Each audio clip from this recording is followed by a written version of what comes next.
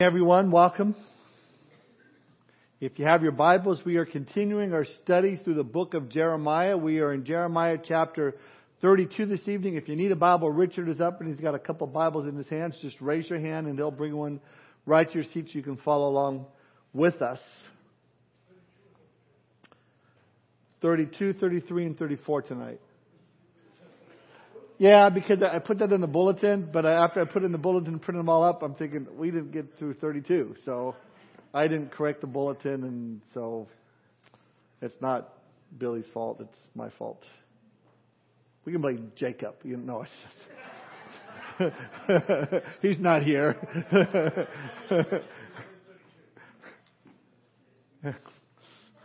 It says 32. There it is. We got it right. You're just getting old, James. That's all. Jeremiah chapter 32 this evening. Just an update for those of you that have been praying for Joey, Natalie, and Aubrey and Finley. Please keep praying for them. For those that don't know, Joey's my son, Natalie's my daughter-in-law. She's pregnant with twins. They're at 28 weeks today. Mark 28 weeks, and so we want the babies to stay in there longer, but Natalie's been having trouble with preeclampsia. Her blood pressure's been shooting up, and they think they got the blood pressure under control. And last night was a good night. Yesterday was a good day. Last night was a good night, and today was a good day. So we're hoping that everything's going to keep going, but just keep them in your prayers, and just, if you would just pray one day at a time. Lord, keep those babies in there and keep Natalie healthy and strong, and we'll see what God's going to do. He's got His hand on this, and I believe that it's true, and He's going to use it to bring glory to Himself. And so, but thank you for their prayers, and every day is a day longer, and that's a great thing. So, Jeremiah 32, let's have a word of prayer before we begin. Father, we thank you for this night tonight, this opportunity that you've given to us to be students of your word, to get into your word, to learn of you, Lord, to find out not only information, but also application in our own lives, Lord, that we can walk out of this place, Lord, knowing that we heard from you, Lord. You've given us direction or instruction or encouragement, whatever it is, Lord. We just invite your Holy Spirit to teach us tonight. Work in our hearts, we pray. Thank you for this time together. Lord, we ask your blessing upon our children that are downstairs in the children's ministry, and Lord, just speak through the teachers that are down there and bless them as well. And we just thank you for this opportunity together. In Jesus' name we pray. Amen. There was an expression years ago, and I don't know if you still hear it today, but if you're about to be swindled by buying a worthless property, someone would say, well, if you believe that, I have some prime swampland in Florida to sell you. And they kind of do that. But no one's really used that expression much since the 1960s and 70s when Walt Disney did purchase worthless swampland in Florida, transformed it into Disney World. Well, our text this evening, Jeremiah is told by God to purchase a plot of land in his hometown of Anathoth, and it was currently worthless in that the invading armies of King Nebuchadnezzar was really already occupying it. Its value would decline even more as Babylon destroyed Jerusalem and deported the population of Judah out. And it seems by all natural indicators to be downright just a foolish move, to buy, land in Anathoth. But God has a plan and a purpose, and we will see that this evening, especially as we step out in faith. God's got a plan, He's got a purpose. Look now at verse 1 of Jeremiah chapter 32. The word that came to Jeremiah from the Lord in the 10th year of Zedekiah, king of Judah, which was the 18th year of Nebuchadnezzar. Now, remember, the book of Jeremiah is not in chronological order, but here in verse 1 we're told when this chapter takes place, the 10th year of Zedekiah, king of Judah, 18th year of Nebuchadnezzar. Now, in the 11th year of Zedekiah is when Jerusalem fell. So this is right at the end. Right now the city is hunkered down behind its walls, trying to survive. Babylon is outside the walls, ready to come in. Jeremiah, he's writing really in the darkest days of the nation's history. Judgment is on the doorstep. Look at verse 2. For then the king of Babylon's army besieged Jerusalem, and Jeremiah the prophet, he was shut up in the court of the prison, which was in the king of Judah's house. So Babylon, the armies camped outside the walls. Jeremiah, he's under house arrest. Why is that? We'll look at verse 3. For Zedekiah, king of Judah, had shut him up, saying, why do you prophesy and say, thus says the Lord? Behold, I will give this city into the hand of the king of Babylon, and he shall take it. And Zedekiah, king of Judah, shall not escape from the hand of the Chaldeans, but shall surely be delivered into the hands of the king of Babylon, and shall speak with him face to face, and see him eye to eye. Then he shall lead Zedekiah to Babylon, and there he shall be until I visit him, says the Lord. Though you fight with the Chaldeans, you shall not succeed.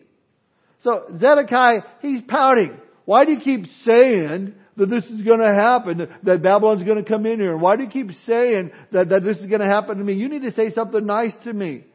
Jeremiah goes, that's not going to happen. I'm not going to tell you what you want to hear. But you see, Zedekiah was on the wrong side of the conflict. He needed to surrender to Babylon, not to resist, but he wouldn't listen to Jeremiah. Instead, he tried to shut up Jeremiah by putting him into prison. Much like we see today in our culture, where we say we have freedom of speech, but it's only as long as you agree with me. But if you share God's word, or you share God's principles, it's hate speech, and they'll try and shut you up. Well, it didn't stop Jeremiah, and it shouldn't stop us. Look at verse 6.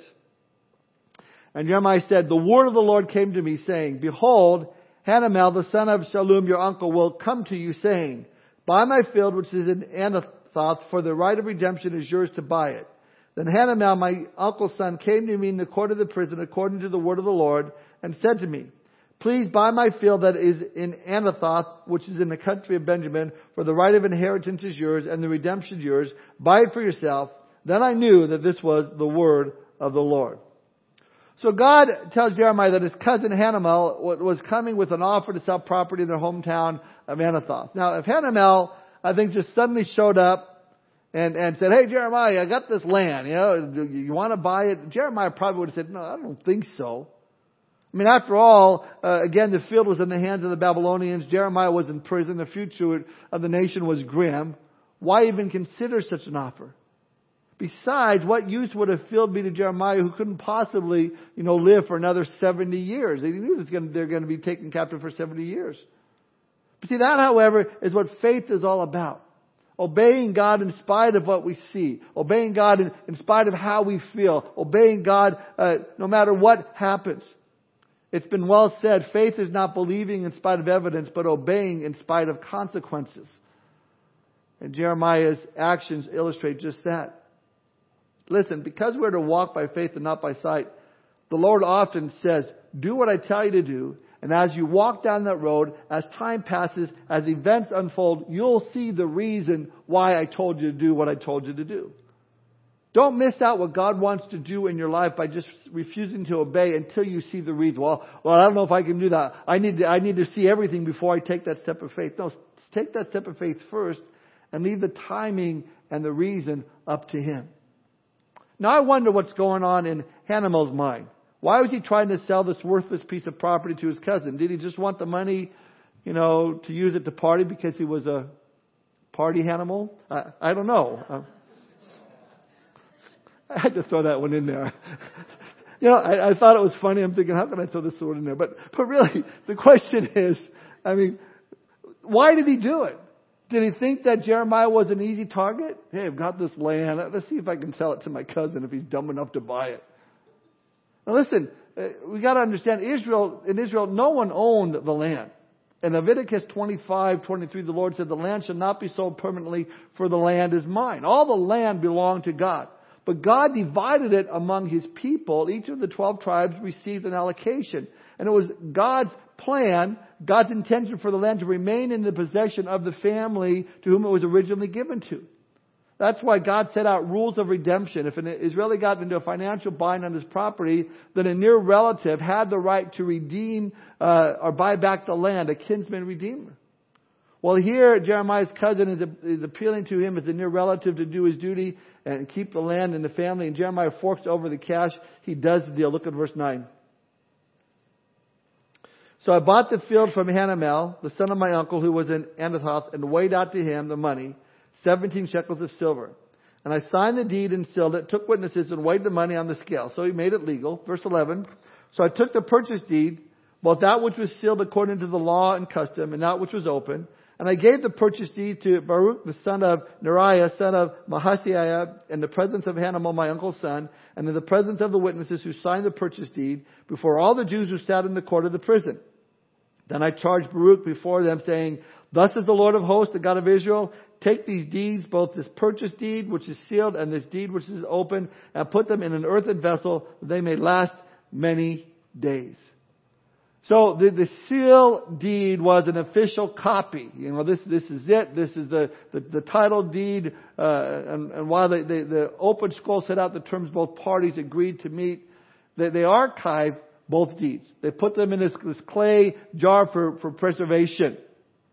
Now, same type of clay jars that, if you remember, the Dead Sea Scrolls were kept in similar vessels and survived for 2,000 years. But see, God here, He's making a point. Verse 15. For thus says the Lord of hosts, the God of Israel, houses and fields and vineyards shall be possessed again in this land. And this is the reason.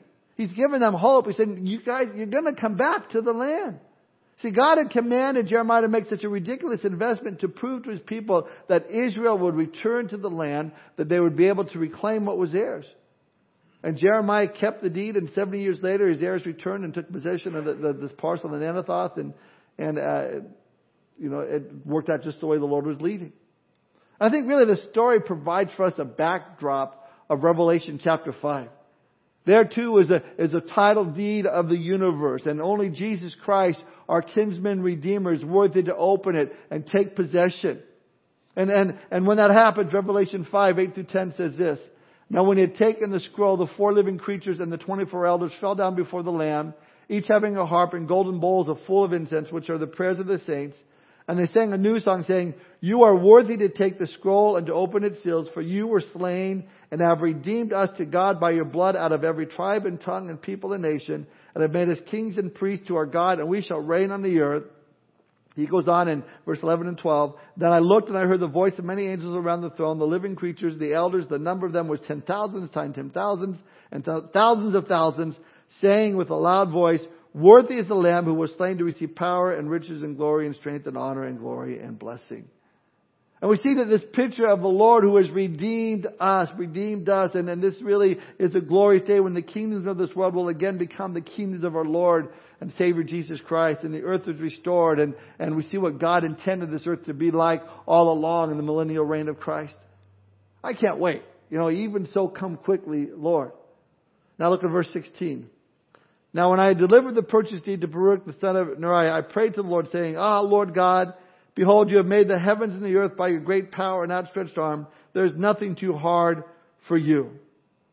So, Jeremiah is realizing the whole reason behind why God has done this. And he just begins to break out in prayer. And this is really a great way to begin your prayer. Making sure you focus in on the God who you're praying to. Lord God, behold, you have made the heavens and the earth by your great power and outstretched arms. And he's just going on about how the Lord is and who the Lord is. C.S. Lewis once said, the prayer that should precede all other prayers is this. Lord, let it be the real me who prays, and let it be the real you that I pray to. Oftentimes people are praying and who are you praying to? And you just wonder. I think even in the teaching His disciples, Jesus said in Matthew 6:9, in this manner, pray, Our Father who art in heaven, hallowed be your name. You're giving glory, God. You are in heaven. Your holy is your name, and you're speaking of the greatness of God. Jeremiah then continues his recognition of who God is. Look at verse 18. You show loving kindness to thousands, and repay the iniquities of the fathers into the bosom of their children after them, the great, the mighty God, whose name is the Lord of hosts. You are great in counsel and mighty in work, for your eyes are open to all the ways of the sons of men, to give everyone according to his ways and according to the fruit of his doings. You have set signs and wonders in the land of Egypt to this day, and in Israel and among other men, and you have made yourself a name as it is this day. You have brought your people Israel out of the land of Egypt with signs and wonders, with a strong hand and an outstretched arm and with great terror. You have given them this land of which you swore to their fathers to give them, a land flowing with milk and honey. And they came in and took possession of it. But they have not obeyed your voice or walked in your law. They have done nothing of all that you have commanded them to do. Therefore you have caused all this calamity to come upon them. I mean, what a great read that was. What an awesome God that we serve. True prayer begins with worship, and it focuses on the greatness of God. No matter what our problems are, God is greater. And the more we see His greatness, the less threatening our problems will become. I think true prayer really is rehearsing what God has done in the past and remembering how He kept His promises and how He met the needs of His people. And Jeremiah does all that in those verses. I mean, he really seems to be on this spiritual high until you realize that all of this was just a preface to what he was about to say. Look at verse 24. Look, the siege mounds. They have come to the city to take it, and the city has been given into the hands of the Chaldeans who fight against it because of the sword and famine and pestilence. What you have spoken has happened. There you see it. And you have said to me, O Lord God, buy the field for money and take witnesses. Yet the city has been given into the hands of the Chaldeans. Notice the difference here. You know, he's praising the Lord. He's thanking the Lord. Oh, you're so great. Then he goes, but look what's happening. You know, the siege mounds here when it talks about siege mounds were inclines built by an invading army to scale a city wall. And so Jeremiah could see that they're building these mounds so they can get over the wall. They're soon going to storm the city. So he gets a little freaked out in his prayer. He started out so good. Oh, you are so filled with loving kindness to thousands. Great is your counsel and mighty work. You have set signs and wonders. But God, we're surrounded. All that you said would happen is about to happen. Lord, I'm freaking out here. Lord, they're building mounds. You know what I mean? They're going to get in. Has that ever happened to you? I know, God, you are great. You are powerful. You can do all things. But God, do you see that I can't afford to pay this utility bill this week? My kids are all sick. I'm not feeling well. My husband is laid off. And on top of that, Lord, look, the siege mounds. I have a laundry piled 3 feet high on my bed. Listen, that's okay. It's okay to cry out to the Lord. There's nothing wrong with that. Yes, He knows already, and yes, He's aware of the things, and you can rest assured that as you get into God's Word, He will give you assurance of just that. In fact, look at how the Lord responds to Jeremiah and ministers to him in the next verse, verse 26. Then the word of the Lord came to Jeremiah saying, Behold, I am the Lord, the God of all flesh. Is there anything too hard for me? Don't you love that verse? I'm the Lord, the God of all flesh. Is there anything too hard for me? Nothing is too hard for God. We need to remind ourselves of this. I need to remind myself of this from time to time. God can keep 2 twin girls in a mother's womb until the time they're due. No problem. No problem at all. God can heal someone of cancer just as easily as He can heal someone of the common cold. Nothing's too hard for God. God can heal my marriage. Yes, He just as easily as He brought the two of you together in the first place. God can. You fill in the blank. Absolutely, the Lord says, I am the Lord, the God of all flesh. Is there anything too hard for me? I think of what the angel said to Mary after announcing she would give birth to the Messiah. And she says, how is this possible? And it says there in Luke 1:37, for with God nothing will be impossible. Do you have things that seem impossible right now? The issue isn't whether or not the thing is possible to you, but whether or not you believe that it's possible to God. That you believe that nothing is too hard for God. So God ministers to Jeremiah, tells him, relax, got things under control. Look at verse 28. Therefore, thus says the Lord, behold, I will give this city into the hands of the Chaldeans, into the hand of Nebuchadnezzar, king of Babylon, and he shall take it. And the Chaldeans who fight against this city shall come and set fire to the city and burn it, with the houses of whose roofs they have offered incense to Baal and poured out drink offerings to other gods to provoke me to anger. Because the children of Israel and the children of Judah have done only evil before me from their youth. For the children of Israel have provoked me only to anger with the work of their hands, says the Lord. For this city has been to me a provocation of my anger and my fury from the day that they built it, even to this day. So I will remove it from before my face because of all the evil of the children of Israel and the children of Judah, which they have done to provoke me to anger. They, their kings, their princes, their priests, their prophets, the men of Judah, and the inhabitants of Jerusalem. And they have turned to me the back and not the face. Though I taught them, rising up early and teaching them, yet they have not listened to receive instruction. But they set their abominations in the house which is called by my name to defile it. And they built the high places of Baal, which are in the valley of the son of Hinnom, to cause their sons and their daughters to pass through the fire of Moloch, Which did I not command them, nor did it come into my mind that they should do this abomination to cause Judah to sin. Here the Lord is just going over and over again why judgment is coming. This sin over and over again. To pass through the fires of Moloch. We've talked about this before. Moloch was a god that they would worship. And it was a god that they would heat up the arms of this god and put babies, live babies on them to worship this god. God's going, how do you even come up with this stuff? You know, I mean, nor did it come into my mind that they should do this abomination. They just sin over and over again and they have no signs of repentance. It's got to stop. And that's what the Lord says. But, got some good news. He says, restoration is coming. Look at verse 36. Now but therefore, thus is the Lord and the God of Israel concerning this city of which you say, it shall be delivered into the hand of the king of Babylon by the sword, by the famine, and by the pestilence. Behold, I will gather them out of all the countries where I have driven them in my anger, in my fury, in great wrath, and I will bring them back to this place, and I will cause them to dwell safely. They shall be my people, and I'll be their God. Then I will give them one heart and one way, that they may fear me forever for the good of them and their children after them. And I'll make an everlasting covenant with them, that I will not turn away from doing them good, but I will put my fear in their hearts so that they will not depart from me. Now again, he's speaking here of the everlasting covenant. It speaks of the new covenant that we have because of Jesus Christ and what He's done for us, and how the Jews will know that Jesus is their Lord, He is their Messiah. And as a result, they'll have one heart and one way, and they'll fear the Lord. Verse 41, yes, I will rejoice over them to do them good, and I will assuredly plant them in this land with all my heart and with all my soul. For thus is the Lord, just as I have brought all this great calamity on this people, so I will bring on them all the good that I have promised them. And fields will be bought in this land of which you say it is desolate without man or beast. It has been given into the land of the Chaldeans.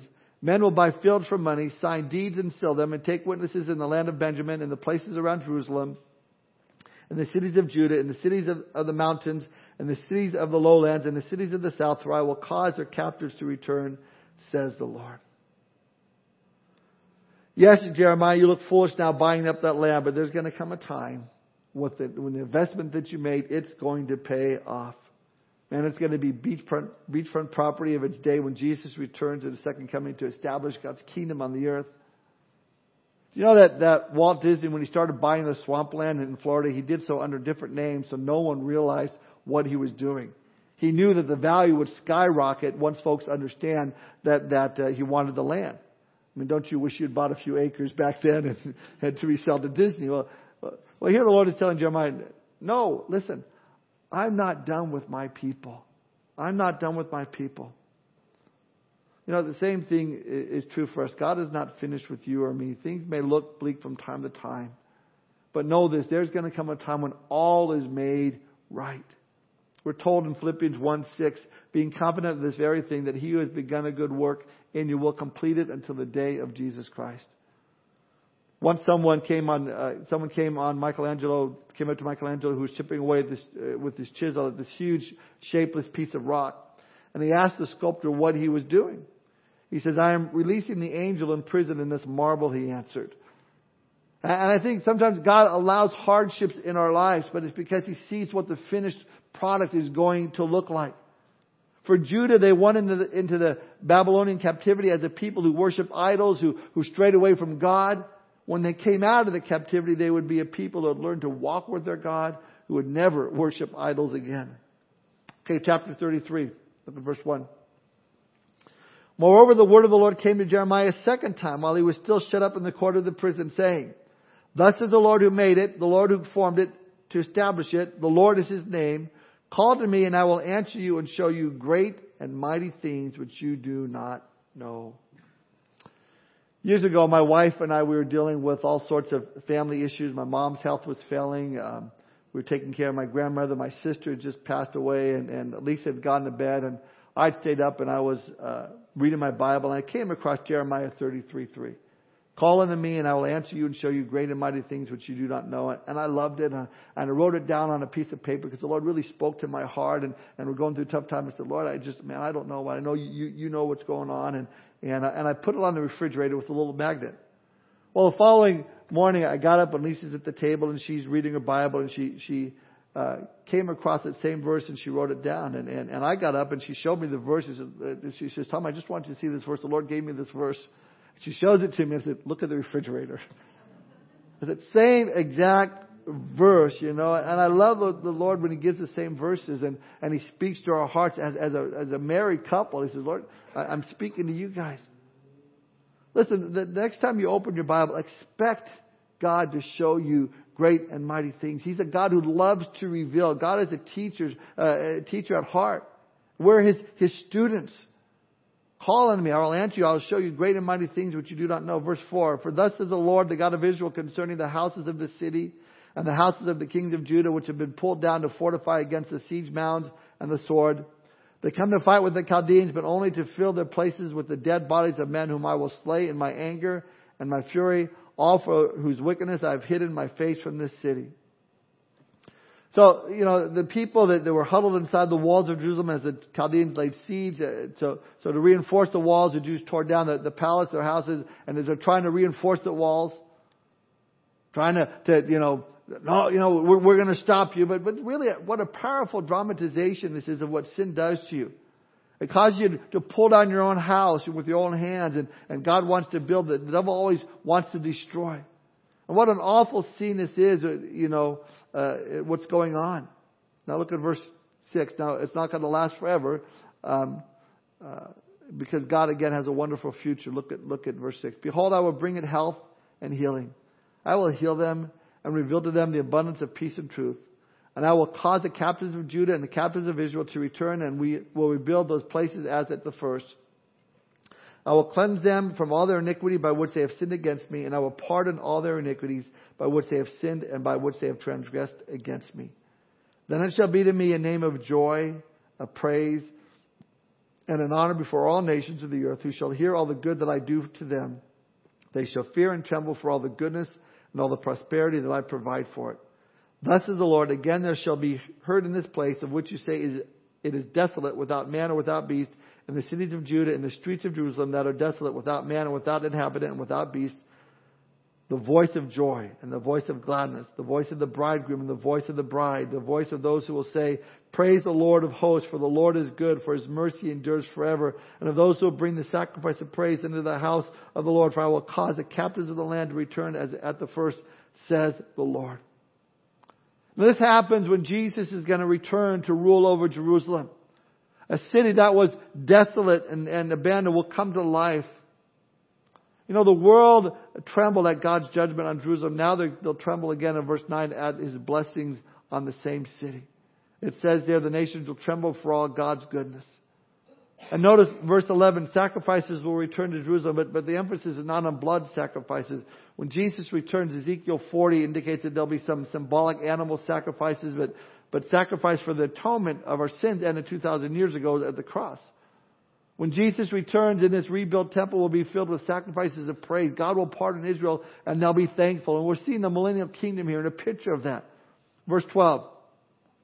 Thus is the Lord of hosts, in this place which is desolate, without man and without beast, and in all its cities there shall again be a dwelling place of shepherds, causing their flocks to lie down. In the cities of the mountains, in the cities of the lowland, in the cities of the south, in the land of Benjamin, in the places around Jerusalem, and in the cities of Judah, the flock shall again pass under the hands of Him who counts them, says the Lord. Behold, the days are coming, says the Lord, that I will perform that good thing which I have promised to the house of Israel and to the house of Judah. In those days, and at that time I will cause to grow up to David a branch of righteousness. He shall execute judgment and righteousness in the earth. So who is this branch of righteousness growing up out of David? Of course, it's Jesus Christ. He's talking about when Christ comes again and establishes the kingdom, that God is going to cause the nation of Israel to be again in the land and be nurtured by the Lord. Verse 16, in those days Judah will be saved and Jerusalem will dwell safely. And this is the name by which she will be called, the Lord our righteousness. Lord our righteousness. In the Hebrew, it's Jehovah Tsidkenu. I mean, if you and I have any righteousness, it's Jesus Christ. He is our righteousness.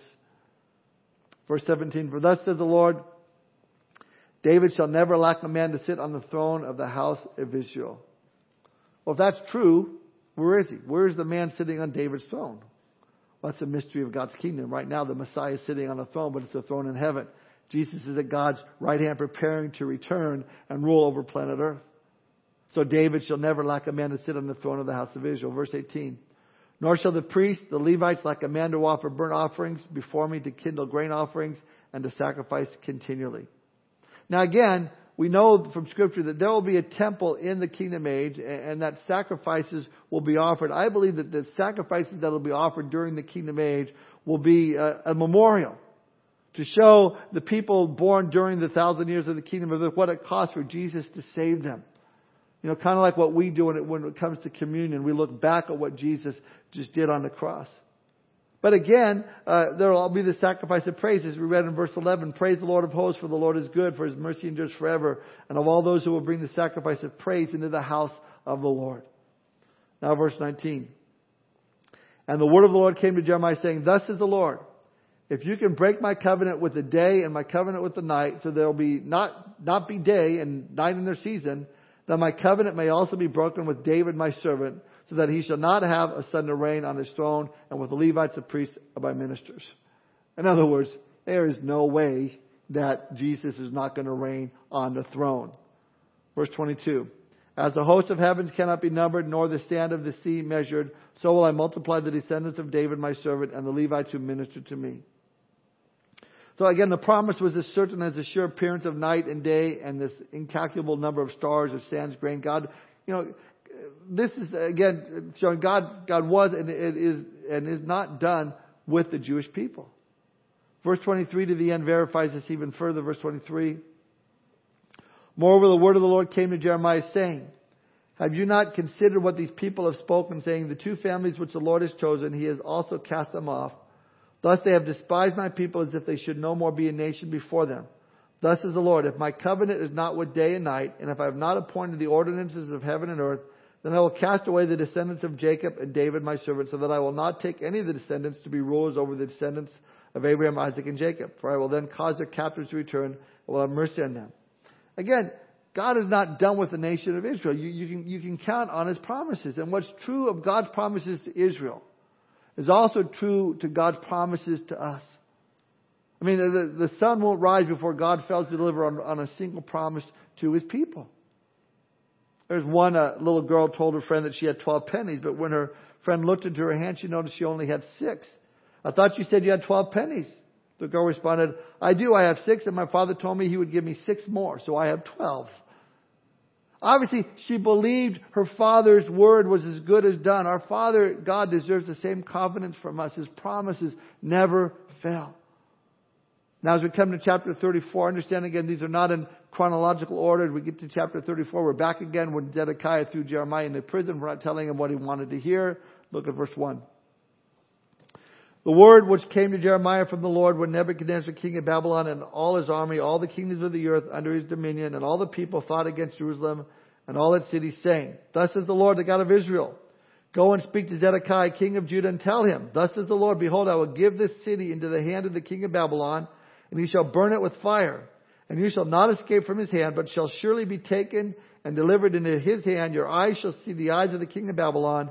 He shall speak with you face to face, and you shall go to Babylon.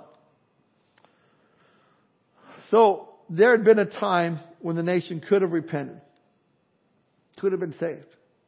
But they've long passed that time. And Zedekiah, he needs to cut his losses, needs to minimize that loss of life. It's time to surrender. Now, if you're going 80, 90 miles per hour and a policeman pulls in behind you and the lights are going off and the siren's going, you have a choice. You can step on it. You can try and outrun them, or you can stop and accept the citation. Obviously, you're better off stopping. Run and you're just creating worse consequences. And this is what Zedekiah was doing by resisting the Babylonians. God said, you need to surrender. You need to go with them. And no, I'm not going to do it. And Jeremiah says, enough is enough. Notice, too, a big deal is made of Zedekiah having to meet Nebuchadnezzar face to face and eye to eye, verse 3 says. In fact, in 597 BC, the Babylonians took Zedekiah at the time, Jeconiah to Babylon, and Nebuchadnezzar installed Zedekiah in his place. His appointment was a personal favor from Nebuchadnezzar, yet now that he rebels, now that Zedekiah is rebelling, I mean, he shouldn't expect Nebuchadnezzar to take it so kindly. And so they're going to see each other face to face. And this was the tyrant who stoked the fiery furnace for anyone who refused to bow down and worship his image. So they're going to see each other. There's a confrontation that's going to take place. Imagine what he's going to do with this traitor like Zedekiah. Look at verse 4. Yet hear the word of the Lord, O Zedekiah, king of Judah. Thus says the Lord concerning you. You shall not die by the sword. You shall die in peace, as in the ceremonies of your fathers, the former kings who were before you. So they shall all burn incense for you and lament for you, saying, Alas, Lord, for I pronounced the word, says the Lord. In other words, it's saying, Zedekiah, you're not going to die in battle. You're going to die of old age, and they're even going to have a funeral for you.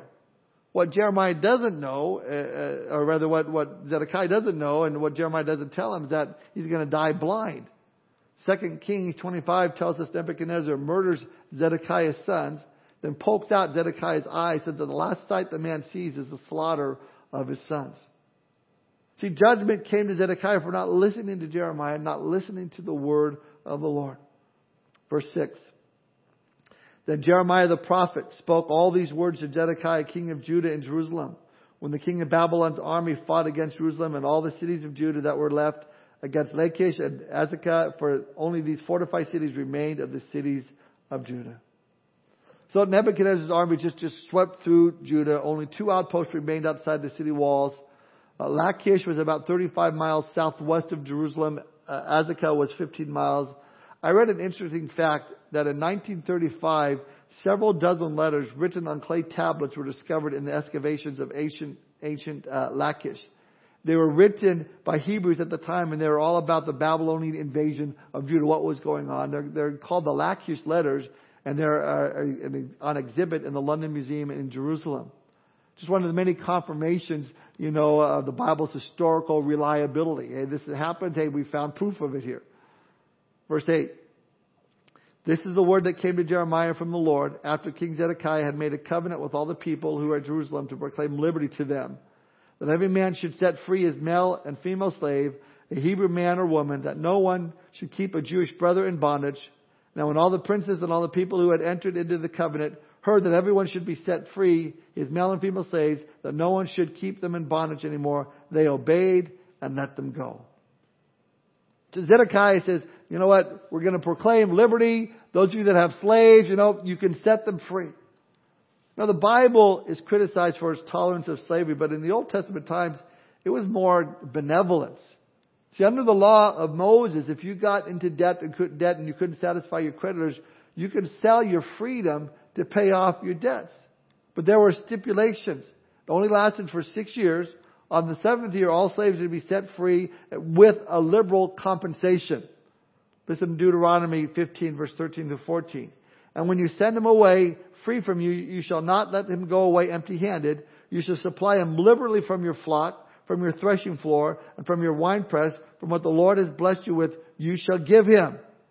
Now that doesn't sound too bad. See, I worked for you for 6 years. I pay off all my debt. And then when I leave, you can give me all this stuff. I mean, it sounds actually pretty good.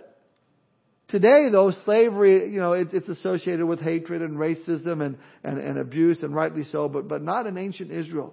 The system was governed by mercy, not by meanness. So here, Zedekiah orders the release of the slaves, and everyone complies. I think it's really an example of panic piety. People, they live as they please until they get in trouble. Then suddenly, they obey God. Suddenly, they want to do what is right. Oh no, things are going bad. I need to do what's right. You hear of it, maybe they call it jailhouse conversion. The guy lives his own way until he gets locked up, and now he turns to God. Of course, the question is it sincere or just trying to get out of jail? There's nothing wrong with jailhouse conversions if it's truly genuine, if it's a true conversion. I've seen God work in mighty ways of men in prison. But if all you're doing is just an effort to manipulate circumstances for your own sake, God sees right through it. So Zedekiah, he releases all the slaves, but then suddenly in verse 11, he has second thoughts. Look at verse 11. But afterwards, they changed their minds and made the male and female slaves return, whom they'd set free, and brought them into subjection as male and female slaves. There you have it. How sincere really were they? On second thought, I think we're going to disobey. Let's get the slaves back here. Now what we're not told here is what we'll discover in chapter 37 is that the Babylonians packed up and briefly aborted the siege of the city. The Egyptian Pharaoh had moved his army nearby, and the Babylonians left Jerusalem to confront the Egyptians. And when that happened, suddenly, Zedekiah thought, we're not going to be overtaken. We're not going to be destroyed. Or they thought, before that happened, they thought, we're going to be destroyed. Okay, all the slaves, you can go free. Everything can go free. And then Babylon leaves, and he goes, okay, we're not going to be destroyed. Okay, you guys come back here. Now come back. We want you to be slaves. And just shows you how insincere they truly were in letting the slaves go in the first place. Now it reminds me of people who claim Christ just to get a girl or get a guy. Oh yeah, I'm a Christian. We can go out. Sooner or later, if there wasn't a true conversion, the true colors will come out. Now because of this, we read now in verse 12, therefore, the word came to Jeremiah from the Lord saying, thus says the Lord, the God of Israel, I made a covenant with your fathers in the day that I brought them out of the land of Egypt, out of the house of bondage, saying, at the end of 7 years, let every man set free his Hebrew brother, who has been sold to him, and when he has served you 6 years, you shall let him go free from you. But your fathers did not obey me, nor incline their ear.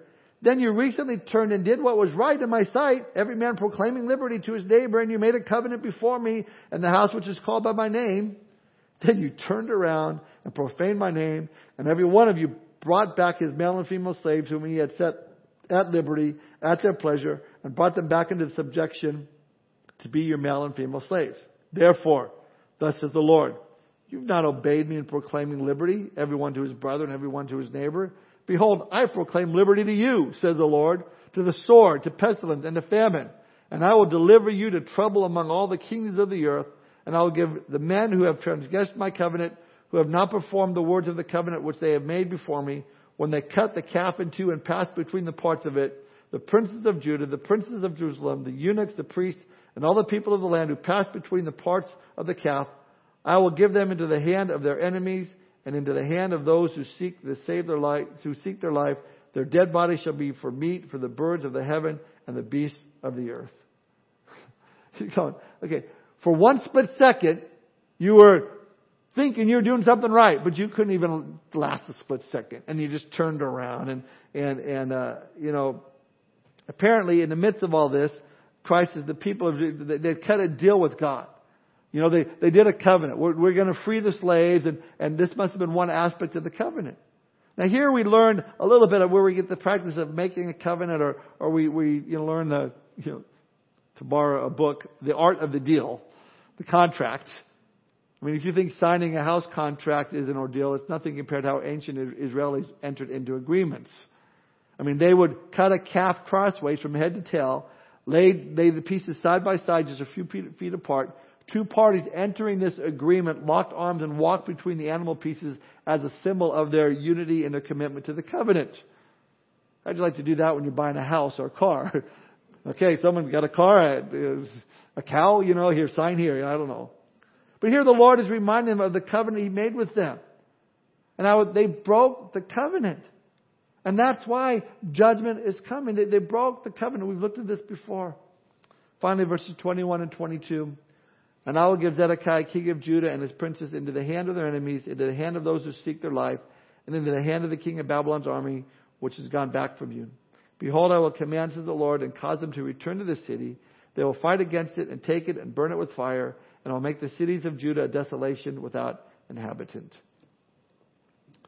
So the army's retreat, Babylon's army retreat, was not deliverance. It was just a reprieve. Babylon would come back. God's judgment was still coming. He keeps His word, and He keeps those who keeps His word. May we, in the days that we live in, realize that Jesus' return is near. Judgment is at the door, and if it looks like there's a reprieve for a minute, it's just by the grace of God He's given us more time to share with people the love of Christ. Because the wrath is coming. Therefore, as Paul writes in 1 Corinthians 15:58, let's be steadfast, immovable, always abounding in the work of the Lord, knowing that our labor is not in vain in the Lord. Let's pray. Father, we thank You for this time tonight. And Lord, we see, Lord, the result of sin, the result of Your people turning their back on You, Lord.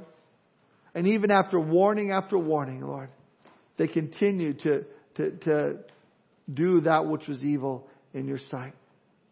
And Lord, we recognize that the only thing left to do from a merciful God is to judge them and to get them to stop. Lord, and you did. And Lord, we recognize that earth that we live in, Lord, and the times in which we live, things are getting worse, Lord. But you've given us a hope.